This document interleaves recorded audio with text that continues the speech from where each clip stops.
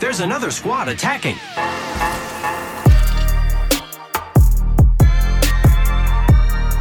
Welcome to the Third Party, an Apex Legends podcast hosted by myself, Shay, and joined as always by my co-host, Henry. Henry, how are you doing today?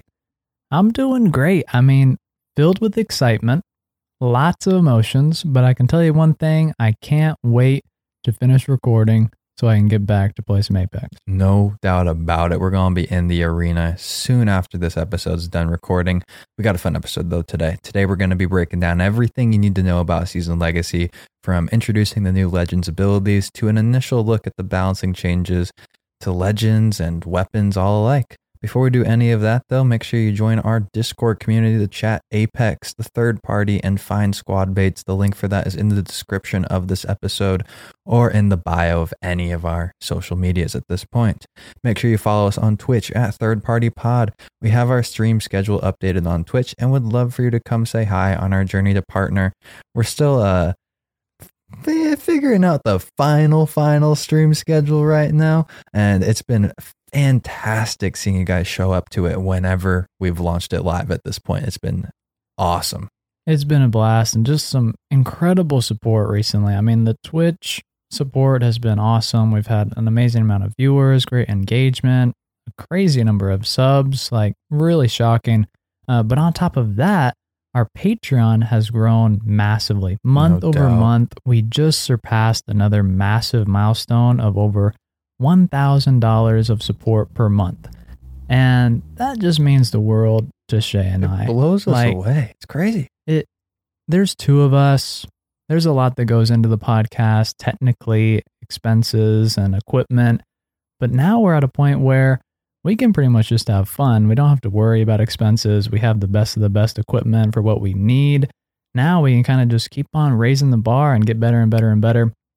It's awesome. If you'd like to help continue to grow the Third Party Podcast and the community that we've grown, consider supporting us on Patreon. We have an awesome channel on Discord that Shay and I participate on a daily basis with your pledge. And you can also receive bonus episodes, exclusive behind-the-scenes content, replica weapons signed by us, spruce up your gaming setup a little bit, and much, much more. So your support means a lot to us. We look forward to chatting and playing with our awesome patrons. And just huge thank yous. Little third party update. This Saturday, May 8th, we are going to be releasing a full breakdown of the Bocek bow, the new hop-ups, and the changes involved with the marksman rifles. That's going to be a Patreon episode. Head over to our Patreon with the link in the description to get exclusive access. We mentioned it last Saturday, how we're going to be changing the current episode content rollout for Season Legacy. We're dropping from the 2 episodes a week back to our regular 1 episode a week. In turn, though, we're going to be doubling the number of Patreon episodes. But while doing that, we want to decrease the barrier to entry to get onto the Patreon and listen to some of those episodes.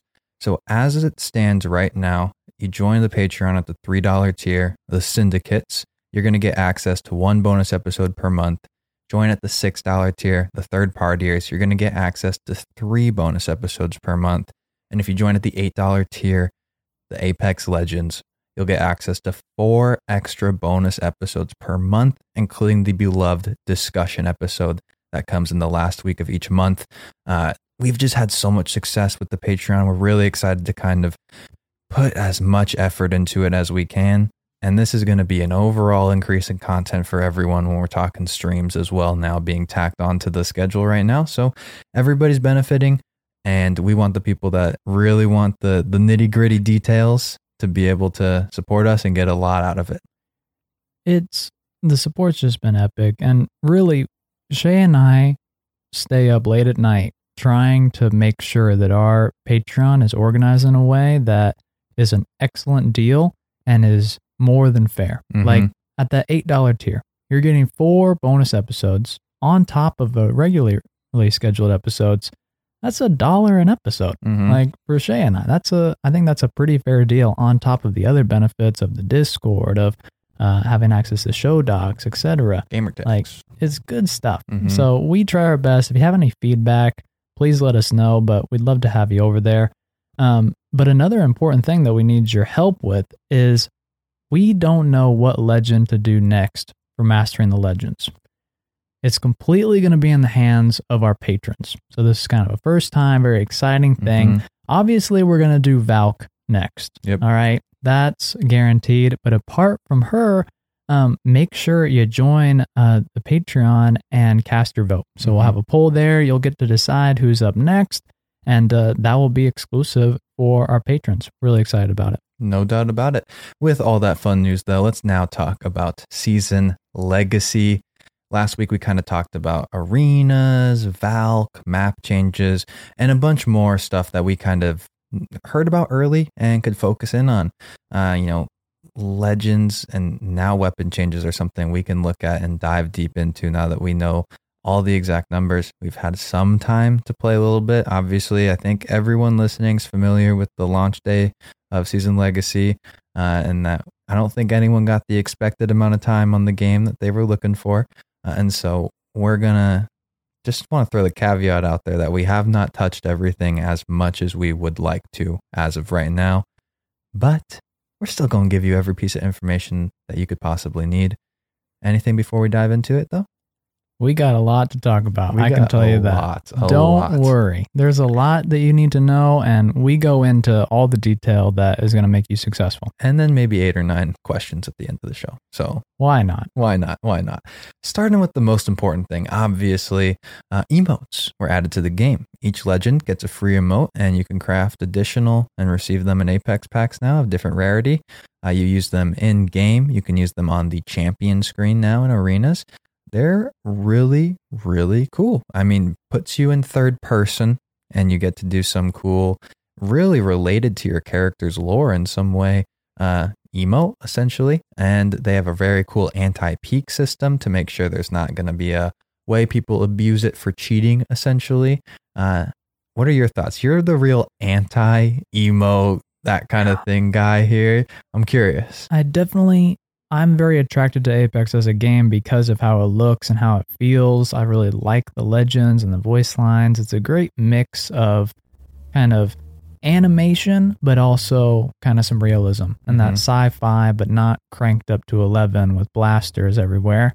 It's a great game, and I am definitely concerned when you put in, sprays and you do dances and do things like that. I loved the holo sprays because they're temporary. They looked cool. I loved the deployment of them. And likewise with the emotes, I think that they really complement the legends really well. They're a fun level to the game. I think they fit really well, and I'm impressed. Like, a lot of them are pretty entertaining, not too far out there. And I don't think are going to lead to maybe some toxicity that you might be worried of people kind of dancing on graves and doing mean things. They look pretty tasteful, which I'm happy to see. Worst I'll do is place a Nessie on your death box. That's the worst. That's the worst I could do to you.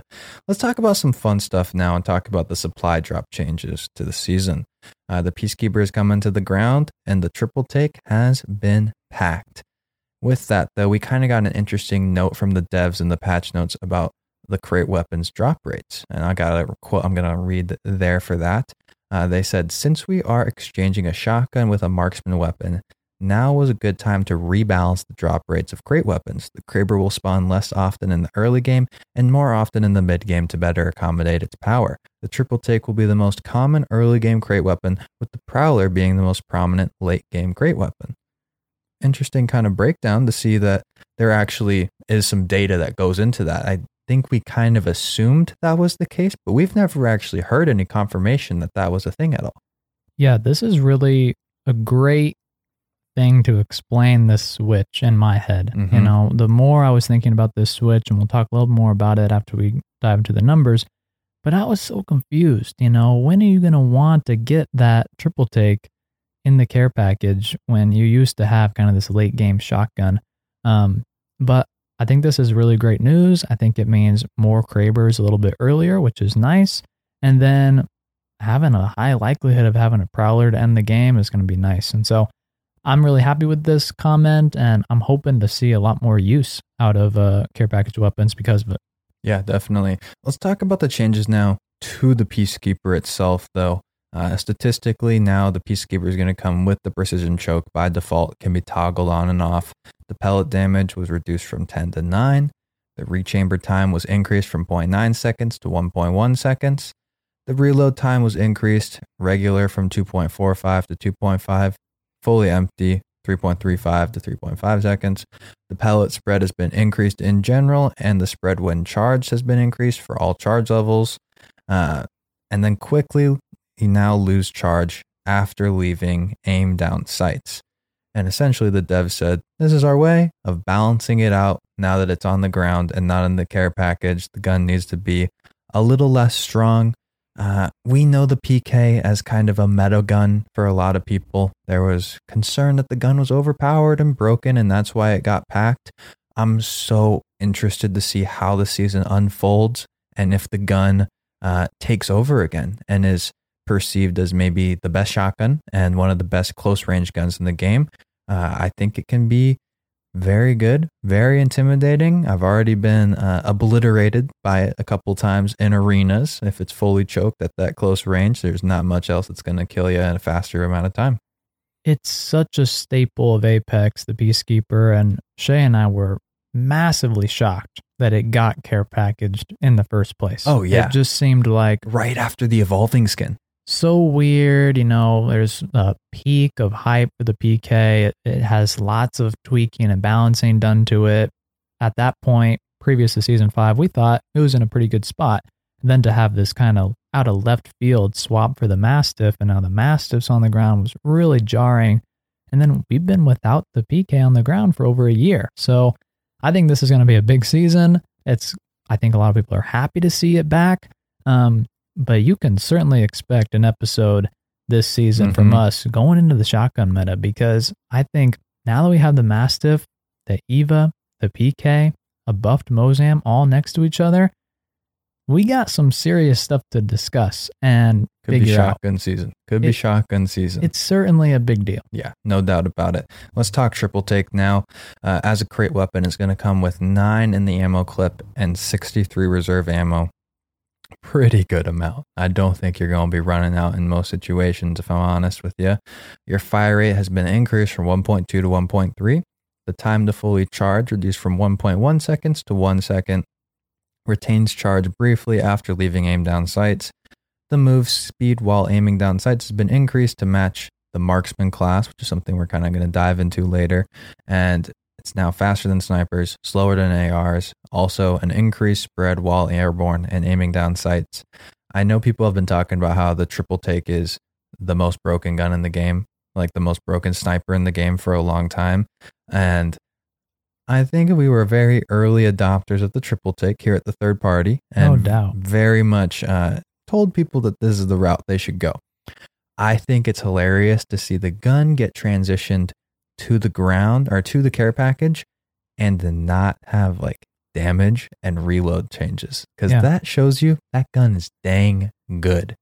Yeah. I mean, we saw a similar story with the Prowler. So the third party kind of, we call the shots in terms of what's good, what's overpowered. EA's listening, you know. It makes sense to me. But what I can say is, like I said before, I was blown away that the triple take was going to the care package. It did not make sense to me. The swap for the PK did not make sense. You were going crazy on stream. I was shocked. But what I can tell you is that the triple take is a very, very good weapon. It is not just the best sniper, it is one of the best guns in the game in terms of versatility, in terms of damage output. In this current meta of Evo armor, and being able to do pick damage, but also have a versatile gun that can do incredibly good long range with a massive rate of fire. Like being able to hit those fully choked up shots for about 70 at the rate of fire of the triple take is crazy. And so now that it's going to be removed from the general population, I think that's going to be healthy for the game. I think people find it very frustrating to go against, but I couldn't think of, honestly, a better candidate. Of something that should go to the care package. We don't really want to see the triple take nerfed, but I'm on board for this change when I was not anticipating that to be the case. I think once I realized the situation and I thought back to all the times that I had been triple tooketh, I thought, you know what, maybe it's not too bad. And with these buffs, I think this thing you're going to be picking it up most of the time, to be honest. I agree. And I'm going to tell you right now, this is my early take on the season. I think that the charge rifle is going to secure a serious spot in the meta as maybe the sniper to carry. We've already run into it early on in arenas as a dominant gun. People in the playtest run into it as a dominant gun in the arenas.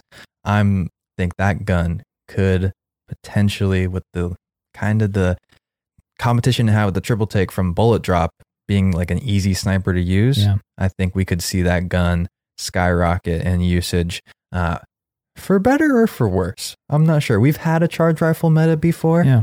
Well, I didn't think it was too annoying, but I definitely know it was a point of issue for a lot of people. Yeah, I don't want to get too far ahead of us, but like the charge rifle has had considerable nerfs, and is the only sniper without an extended mag. It only has 4 shots, but it takes 8 ammo to get those out. The reload is incredible on it, in a bad way. So it's like, it's very interesting that it's click and drag aim. It can do some serious damage. It's more of a playstyle thing that gives it the power. Yes. It's able to kind of suppress. But also, if you're just lollygagging about, it's going to punish you. So I think that's a good recommendation or a good prediction. And we'll definitely be checking up on that. No doubt. Let's talk more weapons in general, though. Now we got changes to the assault rifles as a class. They reduced the headshot multiplier for all assault rifles from 2 to 1.75. Dev note for this was already the case for the Hemlock. So the affected guns are the R301 Flatline and Havoc. This was an interesting one, kind of one that we were not expecting to hear in the slightest. Do you have any early impressions on what the impact it might be? We don't really talk headshots, honestly, too much in general when we talk weapon stats, because predicting and accounting for headshots is a very tough thing to do in this game. It's by no means easy, but this is a sizable number we're decreasing by in this multiplier. Yeah, so on the low end, the R301, this is a difference of a little over 4 damage per headshot. So it's interesting to see and kind of complicated to see what is really the impact. I think the purpose of this is really to create more separation between the assault rifles and the marksman rifles. That you're going to be aiming for the head with someone like the G7 with a 2 to 4, and less so with the flatline. And so I think you likely won't feel this ever, but it is kind of one of those nerfs that will kind of be in the shadows and may account for some losses, but more so I think it's just kind of a tactical difference. I don't think that you're not going to be pointing to it, essentially. No. So I think the R301 is excellent. The Flatline is excellent. The Havoc has some interesting changes that we'll talk about. And the Hemlock is still an incredible weapon. Like, the fact of the matter is, the full auto guns in this game are incredibly good. And I have this idea for an episode topic somewhere of ranking the full auto weapons just because they're so competitive. Like, they are so good. Let's talk 30-30 now. The 30-30 got a couple changes, increased leg damage multiplier from 0.75 to 0.85. And along with all the other guns that got put into the marksman class, the move speed while aiming down sights has been increased to match the other marksman weapons. It now sits in between these snipers as faster than them, and the ARs slower than the ARs. Dev note was kind of interesting here. 30-30 could use some love. We're bringing up the amount of leg damage it does. This should make it a bit more consistent without raising its high. Best case damage potential. You know, I don't think we looked at the leg damage multiplier as a big shift in anything for the gun itself. But we were excited by the ability to put the new hop-up shatter caps on it. And so shatter caps can now be used on the 30-30. It shoots 7 pellets out. They hit for a total of 56 damage or 8 damage per pellet hip fire. If you're charged up with the shatter caps and you hit all the pellet damage, all the pellets, you deal 70 damage. This gun is something we talked about for a while, lacking up close versatility. This hop-up has given it to it straight up. And so I am thrilled to see this change and to see if the 30-30 can crack its way into a meta gun at all. Yeah, we're going to be talking more about this on the Saturday Patreon episode. Yep. needless to say, we're both excited about it, but there's a lot to dive into and kind of the specifics on it and how you should utilize this weapon. And, it's a unique one given the attachments for it, this new hop up. There's a lot to kind of unpack here and where it now sits. Yep. Before, it was between the G7 and the longbow. Now with this hop up, where does it sit? Because the longbow can't do this. No. It's a very, very big change, one that we were not expecting, but was what we think the 3030 needed. Next, we have the Spitfire, with the change being a reduced recoil controllability early in the pattern. Interesting enough, the devs kind of talked about how the Spitfire is too strong at the moment, and they are prepared to make more changes if need be.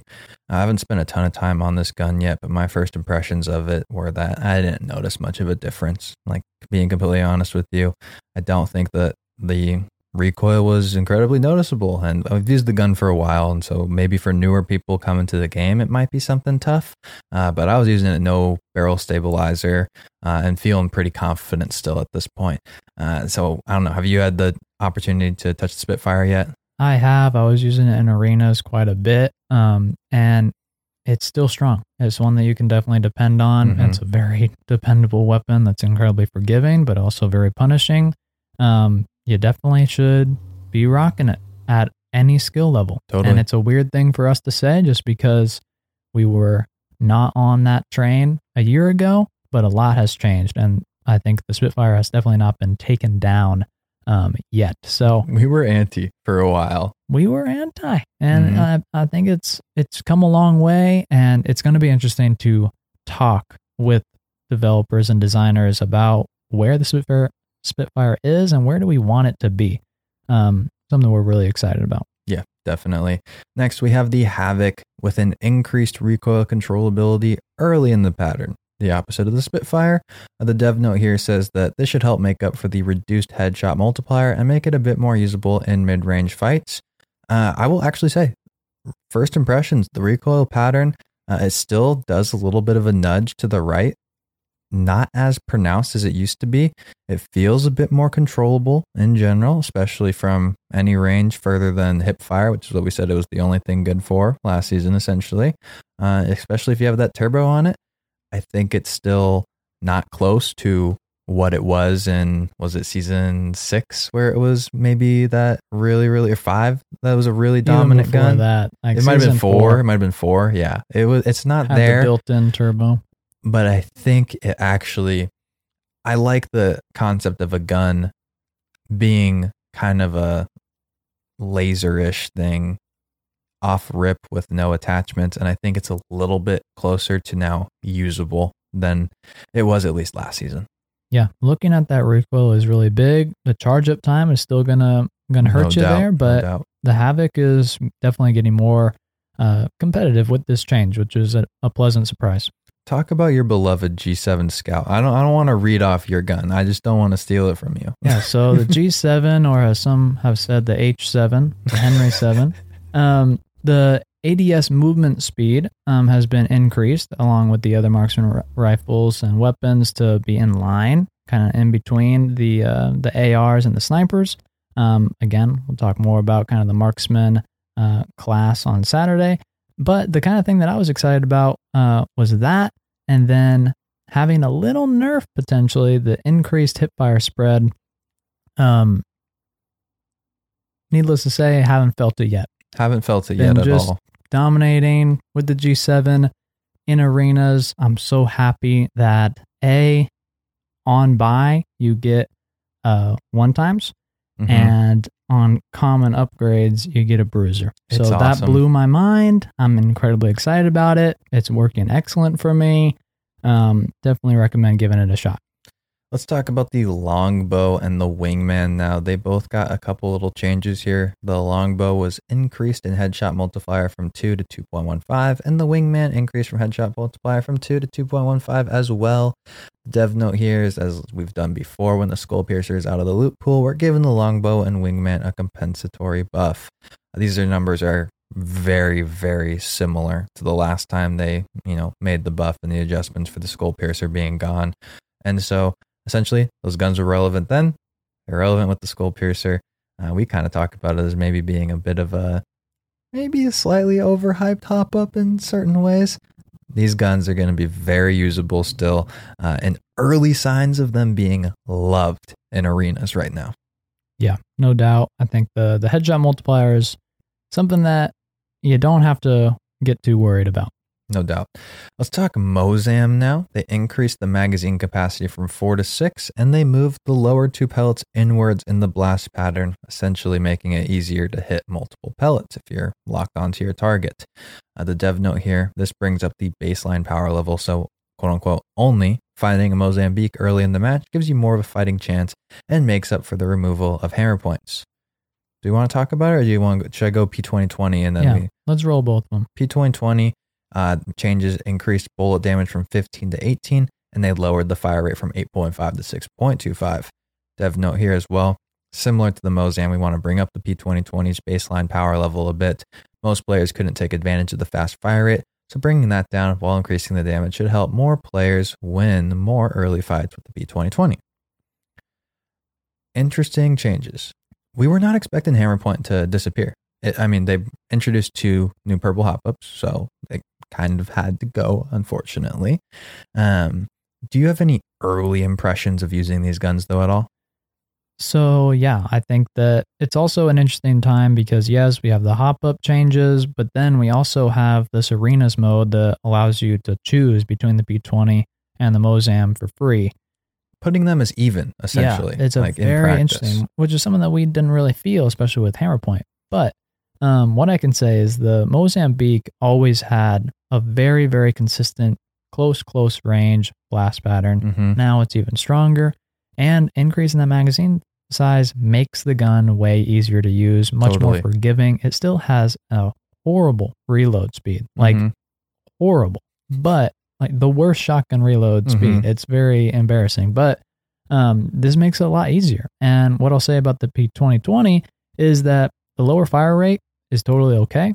Like, I think you can still use it. You're not going to be rapid firing, but you can still put out a decent number of shots. And then I think the damage is totally appropriate. So I'm happy with these changes. I think that both of these weapons were interesting because they were at the bottom tier. But then with the hammer point, they had a very unique situation where they could rise to the top. Yep.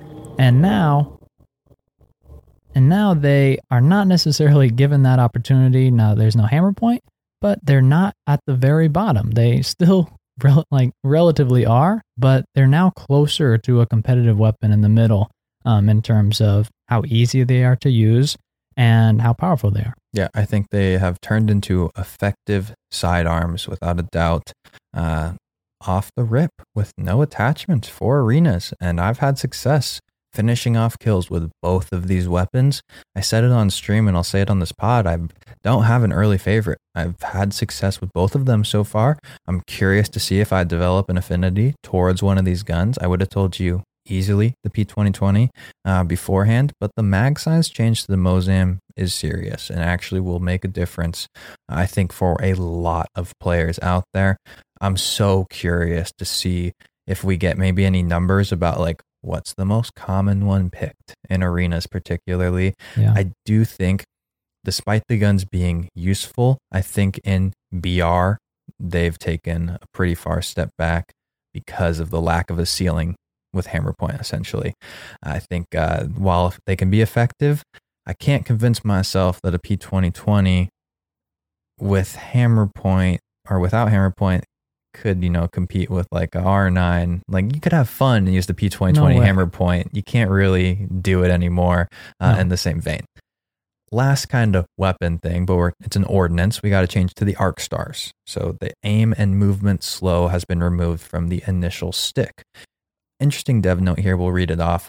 Sticking someone should feel rewarding, considering it's a rare occurrence that's difficult to pull off. While an argument can be made that getting stuck should be a personal death sentence, the inability to at least relocate and spare teammates from the follow-up explosion makes it hard to counter against a coordinated team. This change should help mitigate that without stripping away the satisfaction of hitting a nice stick. Interesting changes. Do you have early impressions? I haven't really been impacted a lot yet, but I can say that it was pretty unfair. to have that stun, to not be able to fight back or move or even get away from your teammates if you were stuck. And so I think this is kind of nice. Mm-hmm. And I think it'll be something to watch out for, and you will feel it. It sucks when you get stuck and you know you're about to screw your teammates. Yeah. And now you can at least sacrifice yourself for the well-being of the squad and give them a chance, Yeah, it's this tough balance in my mind about, do you want to reward players and punish their enemies, Mhm. like based on skills, or do you want to decrease the amount of frustration in a game that's supposed to be fun? And I think with the Arc Star, there's a lot of that excitement when you do get a stick, but the frustration on the other side can sometimes be a little bit unbalanced. So I like these kind of decisions. They're kind of growing on me, this philosophy, and I'm excited to talk more about this moving forward. Let's do it. Let's talk legends now, okay? We got a lot of legend changes to cover, one of which we'll try not to go too passionate on and maybe go a little crazy. Before we do any of that, though, we don't have anything in here penciled in on Valk, because Valk we're going to do Mastering the Legends on, not next week, but the week after. Give us some time. Really let us figure it out, figure her kid out, how to become the best Valk player you can be. And so we really covered her a lot last week and her abilities. We nailed them all. Is there any little tidbit, though, you want to maybe throw in at all before we just dive into the rest of these legends? I know people might be somewhat curious for anything.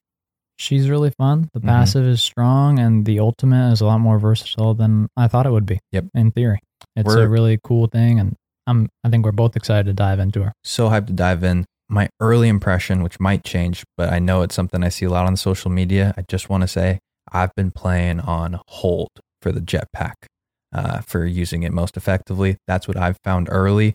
I'm not sure if that's going to be the long term, but I wanted, in case someone was looking for an answer to that question. And that just means you're holding down A the second time when you want to actually activate the pack, rather than it being a double tap toggle. With that, though, let's talk about the legend changes in Apex Legends. Low profile, removed from Wraith, Lifeline, and Wattson. It's gone for the game, probably never returning. I mean, seemed like they were pretty adamant about getting it out. Interesting. I think that there could be serious changes from this. Like, do you have any thoughts on low profile, fortified, that kind of? We've had so many discussions on it. Like, do we have any final peaceful thoughts for them at all as they leave? I think this is an interesting thing, and I'm excited to see how it plays out, to be honest. A lot of people are speculating that, Wraith is going to come back into the spotlight. Yeah. That this is the time, low profile is gone. And potentially likewise with Lifeline and Wattson. Both of they were people were upset that they had low profile in the first place. People understood it with Wraith.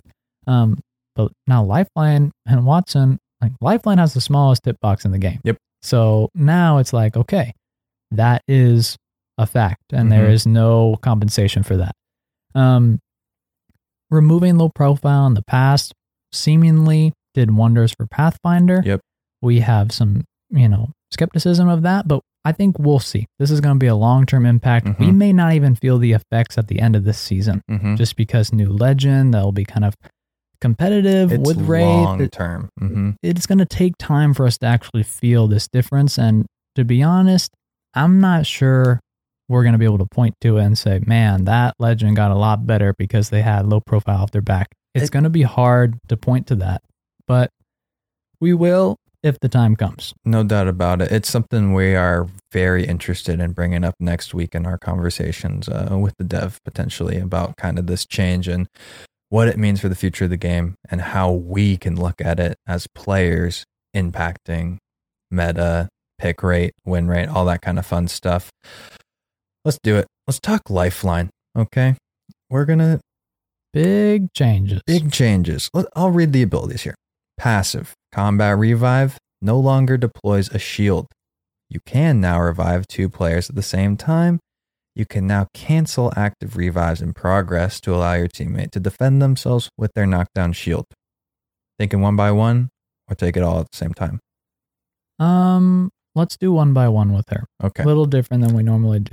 It makes sense because there's a lot that goes into this. This is what we were thinking would kind of happen. A lot of people were saying, oh man, Lifeline's like res is going to be gone. The key word, obviously, with all those previous leaks and the devs talking, was the shield's gone. And the shield is gone. I don't think either of us were expecting the ability to revive two people at the same time, though. That's very interesting. No, that's quite good. Allows you to really be able to fulfill that medic role.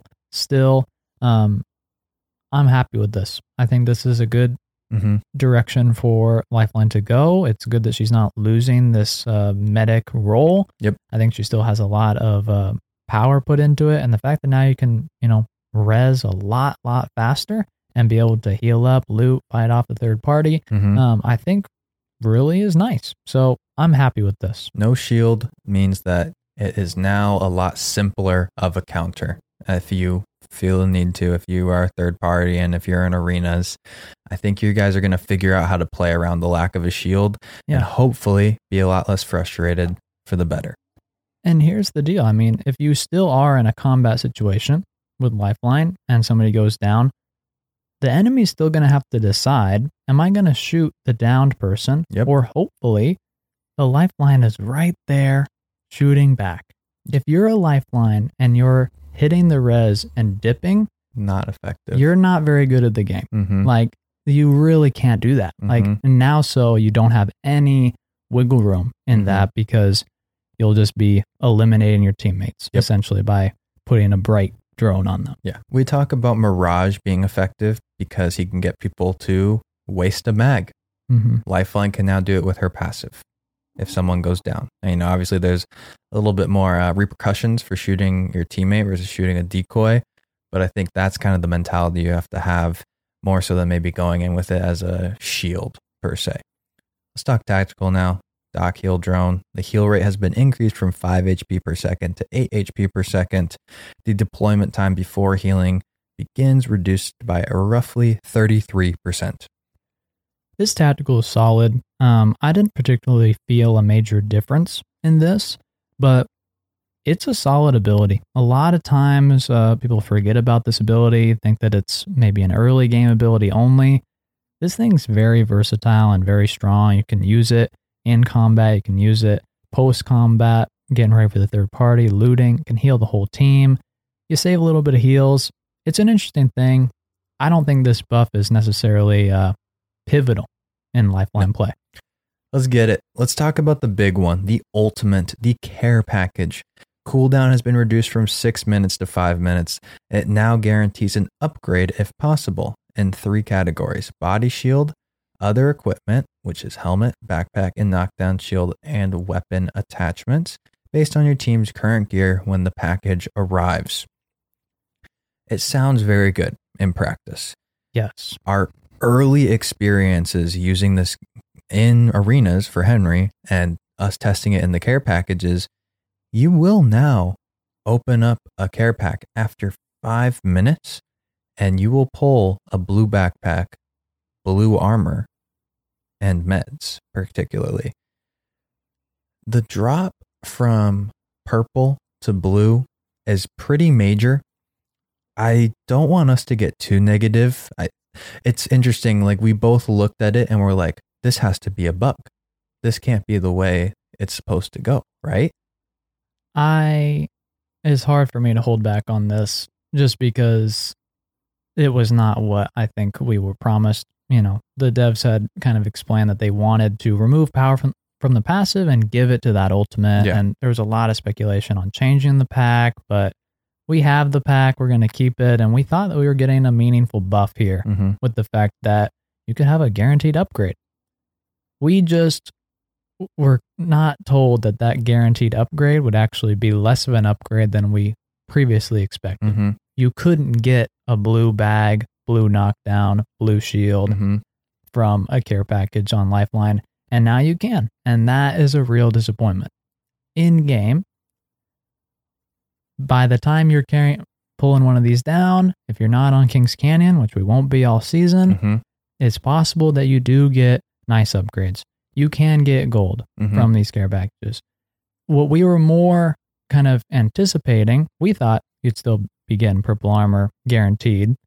not the case. Disappointing. But we thought that if you had a Devotion and you needed the turbocharger, Mm-hmm. you would get it and it would just be a guaranteed upgrade. Mm-hmm. Can't confirm that right now. In our initial testing, Same with Anvil. very disappointing, Mhm. where you put it into a box and you say, okay, I have everything I need, every attachment except for one is not guaranteed. Mhm. And that's really disappointing when you have to wait 5 minutes. And Lifeline's with this ability is supposed to be that looter that can fill the gaps now. And I don't think this is a buff to Yeah. the care package. I really do not. I envision so many situations where it's like, okay, hey, team, because it takes the entire team into account. I'm dropping this pack. Hopefully we get that Anvil. Hopefully we get that extended mag. And getting gold extended mags is cool. That's new. That's new. That's cool. Good. No doubt about it. Mhm. It's exactly what we thought could happen. But I can envision situations where you drop that care pack down, you get gold armor, which some people, if you got red, you might not drop your red for gold. I think I think there's a good argument either way, essentially. You're on the red side. I might be a bit more on the gold side, just depending on the heal situation. But imagine just pulling a stock, getting a purple stock as your guaranteed upgrade after 5 minutes. That's tough. That's not a buff. That's It's not not a what we buff were looking when- for. I mean, there's no reason that a stock should even be in the rotation. Yeah. There really isn't, because there's always a gold mag that you could default to, Mm-hmm. and that should be a guarantee. It should be a guaranteed gold upgrade. And I understand the complexities of having to tailor it to Lifeline's current weapons or Yep. Lifeline Squad's current weapons. I understand that as a difficulty. But if you say you're going to do it, I think you could do it in a little bit better way. So initially disappointed by this. There are some, silver linings here, but wasn't the huge boost in power to the ultimate that everyone kind of expected. I think overall negative for Lifeline so Yeah. far. Early impressions. She's someone that's going to come up when we talk to the devs next week. We'll have some questions ready. Hopefully questions that you guys might be asking as well. We have the same questions. Octane. The tactical has been reduced the cooldown between stims from 4 seconds to 1 second, but increased the health cost from 12 HP to 20 HP. Interesting change. Talk to me a little bit about this one. I know you have some comments from the dev stream you're excited to share. Yeah, so I think this is a really cool change. I really love the perspective and I love kind of the power shift here. Mhm. Essentially, in order to heal with the combination of the passive and the damage done by the tactical, it used to take 8 seconds per Octane to recover fully from stimming once. Yep. Now it takes just over 13 seconds. That's a big difference. Mhm. That's a 5-second difference in passive healing in order to recover. That's a syringe. That's no joke. Mhm. So it's like that takes time. But that being said, I think this is a much more healthy place for Octane to be, and potentially a buff in speed. If you think about being able to now chain together stims faster at a cost, but being able to do it in a way that you can be a lot more aggressive. You can kind of be like Bloodhound bathing in the Bluth, leading the charge, being super aggressive, and not incurring that huge cooldown in between in time, which doesn't really fit the character. No doubt. On top of that, there was a change to the ultimate, increased bullet spread while in the air, shooting from the low trajectory launch pad. Can't say I'm feeling that Nope. in initial tests. I don't think that's something to get too upset about. But the dev notes that I wanted to mention were that they say Octane continues to perform really well after the latest changes. Potentially too well. We still love the frequency of the jump pad, but we like to make using his stim something Octane thinks about doing at the right time instead of always stimming by default. Daniel Klein also noted in the dev stream that Octane is a very fun legend and that the jump pads being strong is awesome because anyone in the game can enjoy them. I definitely subscribe to that line of thinking. Mhm. I think the jump pads are super fun and were a great change. Wouldn't want to see that brought down, but I think this is going to put Octane's tactical in a lot more healthy place. Yes. I played a ton of Octane last season. He was kind of the ranked meta for a lot of people. Incredibly high pick rate and win rate in certain categorizations of players. I just think this is good. I think that you're not going to feel like it's a deal breaker with the 12 to 20 HP. And so I think you're still going to be able to play him, but I also think it opens the door for you to be like, oh, maybe I should play Valk, or maybe I should play, Pathfinder instead of him, more so than just being like, well, he can go fast and I barely notice the pain and my jump pad can move the entire team at any time. I think that while he's still going to be good, he has a bit more, he's just closer to the middle. It's like closer to where he needs to be, essentially. Very little change. Excited to see if he is still the meta for a lot of ranked people, though, coming into this next split. Let's talk Loba. Oh my gosh. Big deal here. We've been talking about this for seasons. Tactical change can now run and slide at full speed while aiming the bracelet, and while the bracelet is in the air, Loba will no longer be slowed after translocation. Additionally, they fixed a lot of bugs that caused the bracelet tosses to fail. To offset this, though, the Black Market Boutique has been increased in cooldown from 90 seconds to 120 seconds. I don't think there was more of an ability that Henry and I went into the firing range with and were like, oh, heck yeah. Like, this is going to change her. Like, this is going to make playing Loba so much better. I don't even know, man. You've had early impressions as Loba potentially being a necessity in arenas. I'm excited to kind of dive in and test her out after this episode. I think she could be really cool if she really works. I've loved her for so long. Yeah, you really have. This change to the tactical just adds an incredible amount of speed. Yeah. And with that versatility, offensive, defensive, high ground grabbing, looting, being a burglar's best friend, like this makes so much sense. And it is a very needed buff that I'm really looking forward to.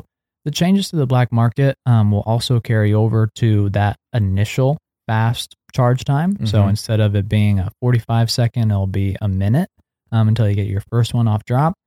Not too bad there. I think that definitely makes sense to turn that down a little bit. It was getting a little overwhelming. Mm-hmm. You had too many, didn't know what to do. But the tactical is excellent. It's excellent. I'm really excited about it. And Loba's a super fun legend to play. One that is definitely overlooked. If she works, I'm going to be playing her a ton. I'm going to be playing a ton of Valk to prep for mastering this season, as it's my shift. You got a little unlucky with, I think, the Fusey boy.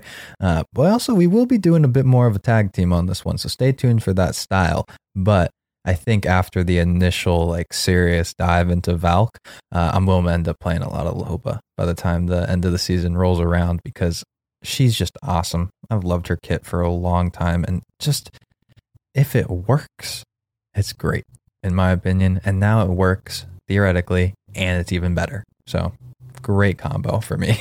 No doubt. Horizon.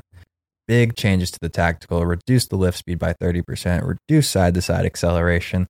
Limited the time you can sit at the top of the gravity lift at 2 seconds. Increased the cooldown from 15 seconds to 20 seconds, 33% increase. And Horizon's abilities will now get zapped by Watson's pylons. I'm going to read the full dev notes for this one because it's pretty good. Horizon is powerful and popular, but that's not why we're making these changes. We believe that mistakes in Apex Legends should be punishable, and when Horizon could just get herself out of bad positioning while popping a whole battery, this just wasn't true. These changes have two goals. One, make it more possible for enemies to shoot Horizon as she sits in her gravity lift. And two, make gravity lift less of an impromptu sniper tower. I think they've accomplished both of those changes with these changes to the ability. I have a buddy, Jordan, who jokingly, anytime he sees a Horizon, says, this character is going to give me arthritis because of how much you're moving to try and shoot that lady while she's at the top of her gravity lift. I'm so excited to get into more BR games and see, okay, can I actually hit this girl now that she's at the top of that lift? And with these changes, I think that she's still going to be good, though, is the early impressions. I think that this change is massive. I think this is a pretty huge nerf. Mm-hmm. I think that it is definitely limiting the versatility of the Horizon tactical, that you cannot use it as offensively as before. I had some really nice moments on stream and would use the Kraber at the top of this thing. Can't do it. Straight up can't do it.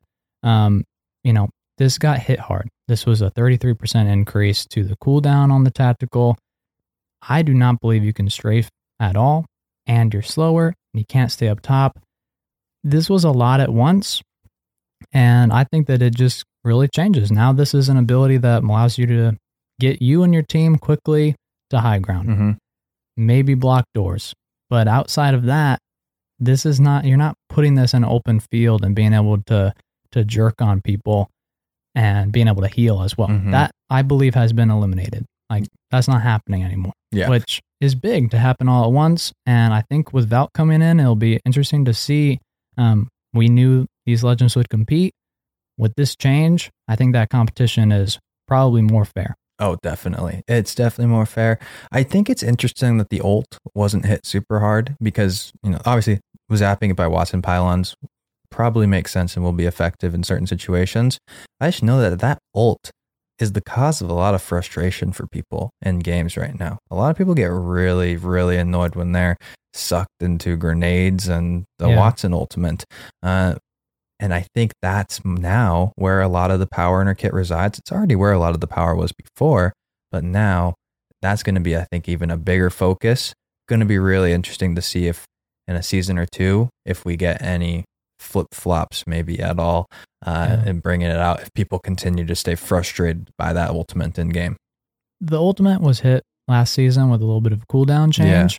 I think that there's not enough players are coupling the grenades. I think that when you don't use grenades as well, it's pretty easy to get out of. You got to use you nades. You can chuck it really far, and so a lot of times I'm able to sneak out, and it's not a huge frustration or real power unless you're coupling it with nades. So that's why you got to listen to Mastering the Legends for Horizon. No doubt.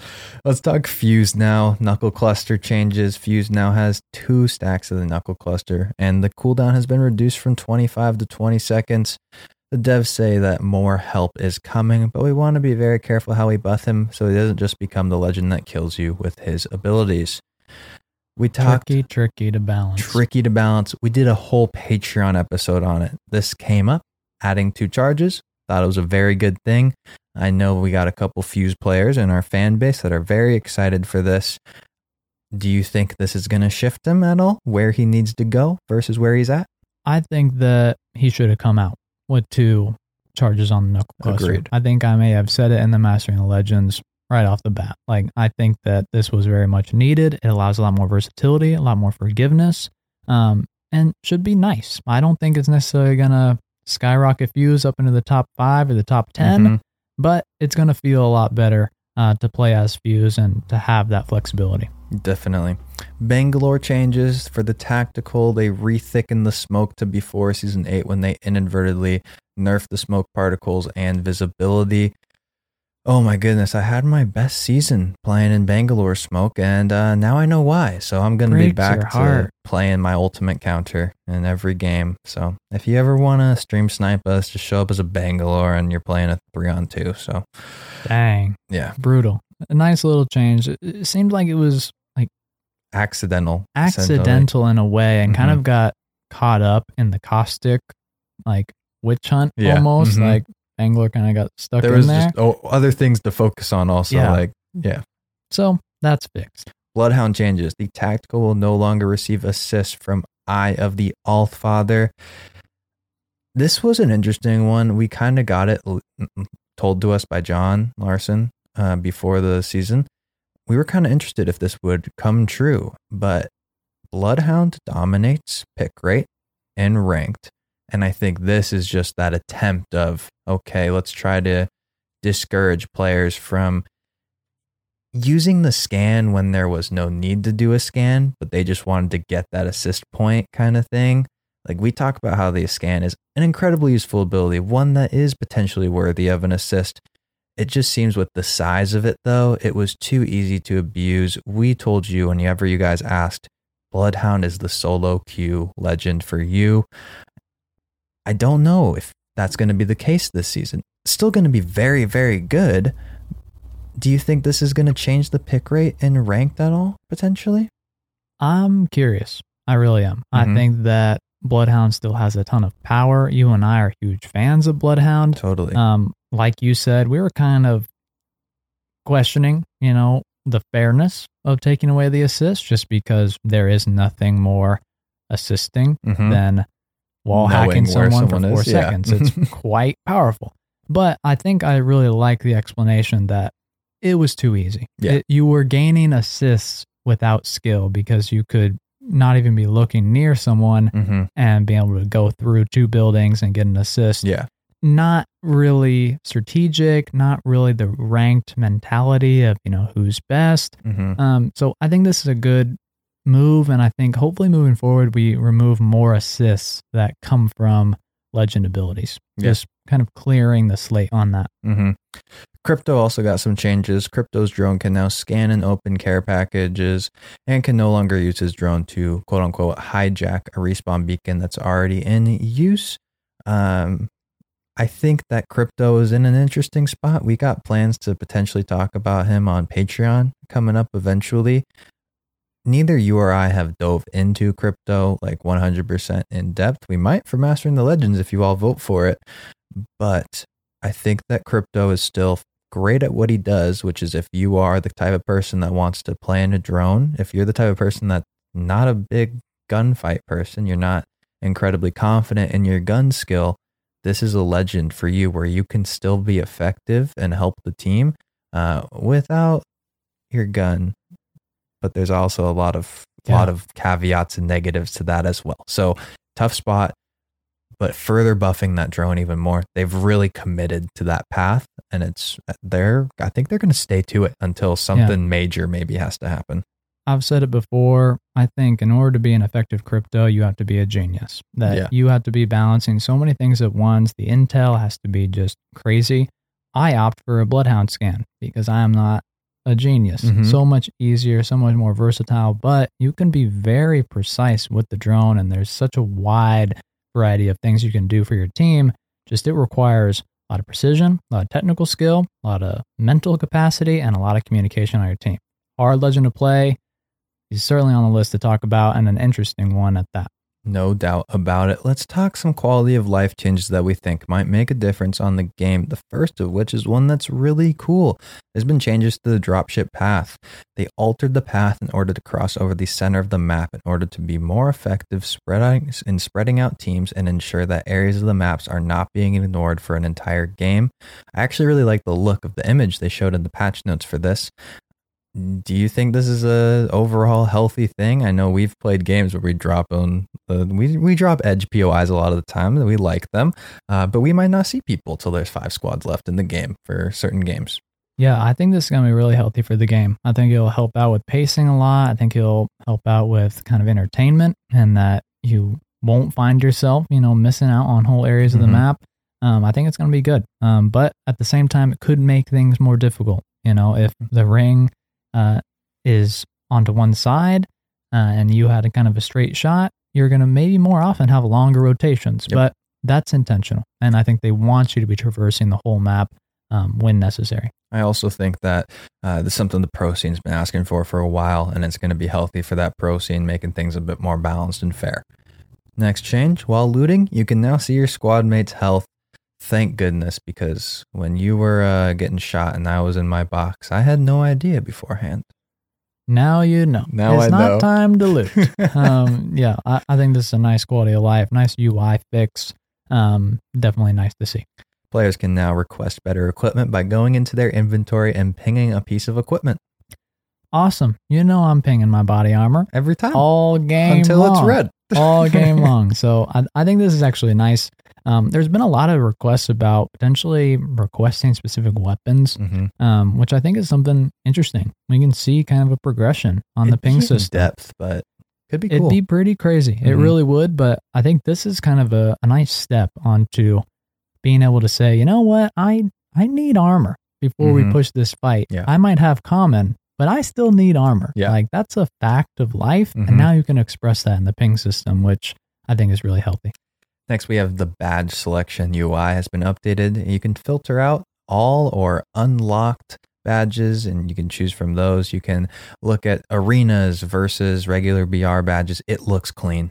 the menus in general look really clean for this season. Season's looking clean. Season's looking clean. You had to update to play, and there was some major changes that are well worth it. The game looks a lot better. Yeah.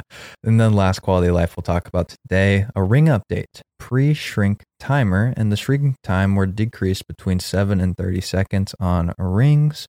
Most notably, the ring shrink time of ring 6 is now 60 seconds from initially 90 seconds. So we might actually see some late game, altering changes with this ring. Yeah. 4, 5, and 6 were all impacted by this in some way at different degrees. Really, this is speeding up the game. This is speeding up the ring, speeding up the shrinks, less waiting around. It's good. It's good for both types of players. If you're a run and gun, this is good because you're going to be forced to move. Other teams are forced to move. But if you're, playing the end ring, you're not going to be waiting as long for teams to come to you. So this is a really good thing that I think is not too extreme to make the games feel rushed, but I think it's going to be a nice little adjustment to what I think we've been feeling of some pacing problems, of kind of waiting in those middle games. I think this is aimed at fixing those. Totally. Let's wrap it up now by answering some 5-star questions from Apple Podcasts. Get us rolling. First question coming from Shady Rex. I just started listening and recently, and I can already tell I'm going to be listening for a while. I'm really interested in the numbers of the weapons, and this podcast gives a ton of those, at least the episodes I've listened to. If I'm playing with some friends, we all like playing Octane, so Bloodhound would be a good replacement if I can't play Octane. Totally, yeah. Good Bloodhound, question. Great replacement for Octane. Bloodhound for a long time was faster than Octane and the ult. Now they're a bit closer and more in line, but we consider Bloodhound one of the faster legends that pairs well with Octane. Always recommend Bloodhound. Next question coming from Corrupt Joe. Played Apex at launch on Xbox, got back into it on my PC after finding this podcast a month or so ago. Powered through all the episodes at work. It's a great listen. Since I took such a long hiatus, my friends are way ahead of me skill-wise. Any tips to close the gap? Welcome back. So glad you found the podcast and are enjoying it. It's great to have you in the community. Really, I think the game's changed so much. So if it's I were drastic. you, I'd be overwhelmed because the shift is so crazy. But what I would say is the OG Legends, still strong. Do not feel like you have to chase all the new legends and the shiny objects. The OGs are still really, really solid, and there's no shame in playing Gibby. I think Arena is going to help you polish your gunplay also and get up to the skill cap that you might be looking for. I'm not too worried about that at all. I think you got it. He's got it. Next question coming from Captain Tickle Fight. So I am embarrassed. I've been playing since day one and love everything about Apex Legends, lore, guns, characters, etc. I'm a big Titanfall fan now due to this game. Last month, I thought I would love more Apex in my life and wondered if there was a podcast out there. Lo and behold, I came across the Third Party and am mad I hadn't found it sooner. These guys are great and I feel like a better player already as I make my way through the catalog. If you're a fan of Respawn Apex Legends, you need to be a fan of this podcast. Question. I really enjoyed this past lore episode for Season 8, and you should do it every season. Something I have hoped for is the announcement of Titanfall 3, The Outlands. This would be a game set either pre or during the games and would be a campaign revolving around the legends. Pre-games would be all the originals and then getting into the games. During games could be any of the awesome cutscenes for any season drawn out in a campaign or some kind of playable story involving the games. I think this would be great and wanted to ask if you thought that also, or would it be better to have the comics or possibly a TV show or more, or just season cutscenes? Keep it up, guys. Look forward to your insights on Season 8, 9. I think he was actually saying insights on Season 58. Gosh, yeah, like we're insights gonna on Season 58. We'll try. We're going to be around for a while, yeah. A lot. Appreciate the kind words as well, Captain Tickle Fight. Fantastic read, Henry. And I got to say that Titanfall 3 The Outlands is a fantastic name. Right now, I am so excited for the hype of the lore that Tom's been kind of talking about for this season. I wonder if we're ever going to get PvP stuff. I think if we were going to get a Titanfall 3 game, though, I think we would want to keep it in the realm of Titanfall style of pacing and gunfire and war. Really is kind of like the unfortunate thing for the story, but it's the unique signature that gives Titanfall what it needs and what it deserves. So I don't think like the cut scenes and that kind of stuff kind of fit into that. I think we'd be more so looking at an adjacent storyline where we end up seeing crossover between the two. I do love your idea of a TV show, though, something we've been talking about as we would be big fans of for a while now. I'm super interested in your thoughts about the setting of potentially Titanfall 3. Mhm. It's possible, could be in between Titanfall 2 and Apex. Could be a prequel to Apex potentially, or during the time, maybe after. And yeah, I think Shay's right that likely a war will have to restart. But Hammond Robotics, the Syndicate, we're approaching a war, stuff. maybe. Like they have stuff. They have stalkers. They still have automated like military units. There could be a situation where the Legends come together and Bangalore leads an army and they kind of take on this big threat, because the Syndicate is no joke. Like multi planets, billions, trillions of dollars. So there is a potential threat there. Could be a great plot for a game. Next question coming from Golted. Man, first I just want to say thank you guys for working so diligently on bringing us great content and information. Not sure when this will be read, but I do have to ask, if you could pick 2 legends to be in the podcast with you, who would that be? One last question. If you were in the games, what would your abilities and loadouts be? That is a very good question. Having us pick favorites. I got one. I'm picking Mirage. Can you imagine Mirage on the pod with us? It'd be great. It'd be pretty fun. And I'd like to pick Gibby because it would just be a dream. Yep. But there's so many voice actors that are so nice. I mean, the whole cast, I could go down the entire list and they're all solid. And like, if we don't know them very well, I'd love to meet them because all the legends I'm in love with. Like, they're so good. Hard to pick. Hard to pick. On the other question, though, what would our abilities and loadouts be? Check out our 1-year anniversary episode. We had legend concepts drawn up by some fans about us and what our abilities would be in the games. So don't want to spoil that. Go check it out. They came up with some really fun, cool stuff.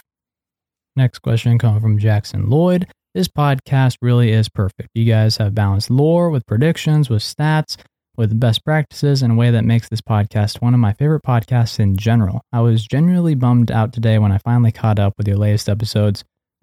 I'd 10 out of 10 recommend this to anyone even slightly interested in Apex Legends. Question. So I've only been playing since the Switch release, and at first I found some success, but after hitting my 10th win, I found myself in a major rut. My KD has dropped significantly, and I haven't won a match in like 50 games.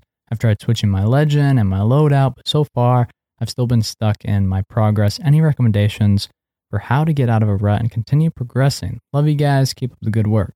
Sounds like skill-based matchmaking might have caught up with you, unfortunately, Jackson. That's kind of how it goes. You rattle off some wins, and you're going to be putting up against higher competitions of people. I will say 2 quick things, and then I'll let Henry fill in. 1, I think playing a smaller group of legends, 1, 2, 3, 1 or 2, is going to actually help you dial in on the abilities and the play styles of the legends and make you a more effective player. So don't switch around a ton. Find people you're confident in and really like and stick to them for a bit and learn them.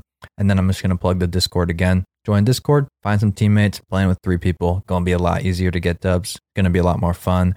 Yeah.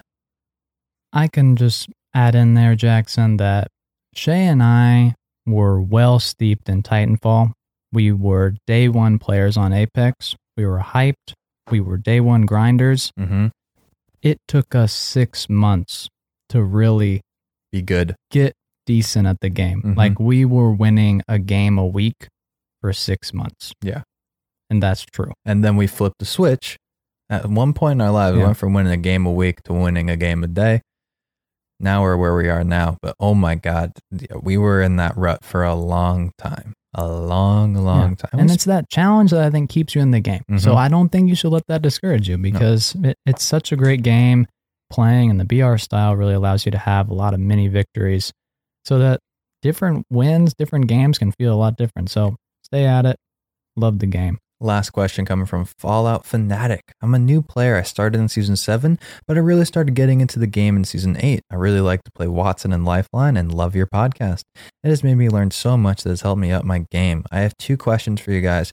Number 1, how can I master the Arc Star and sticking people? And number 2, how can I effectively use Wattson fences while already engaged in combat instead of using them just as a preventive measure? Love the pod.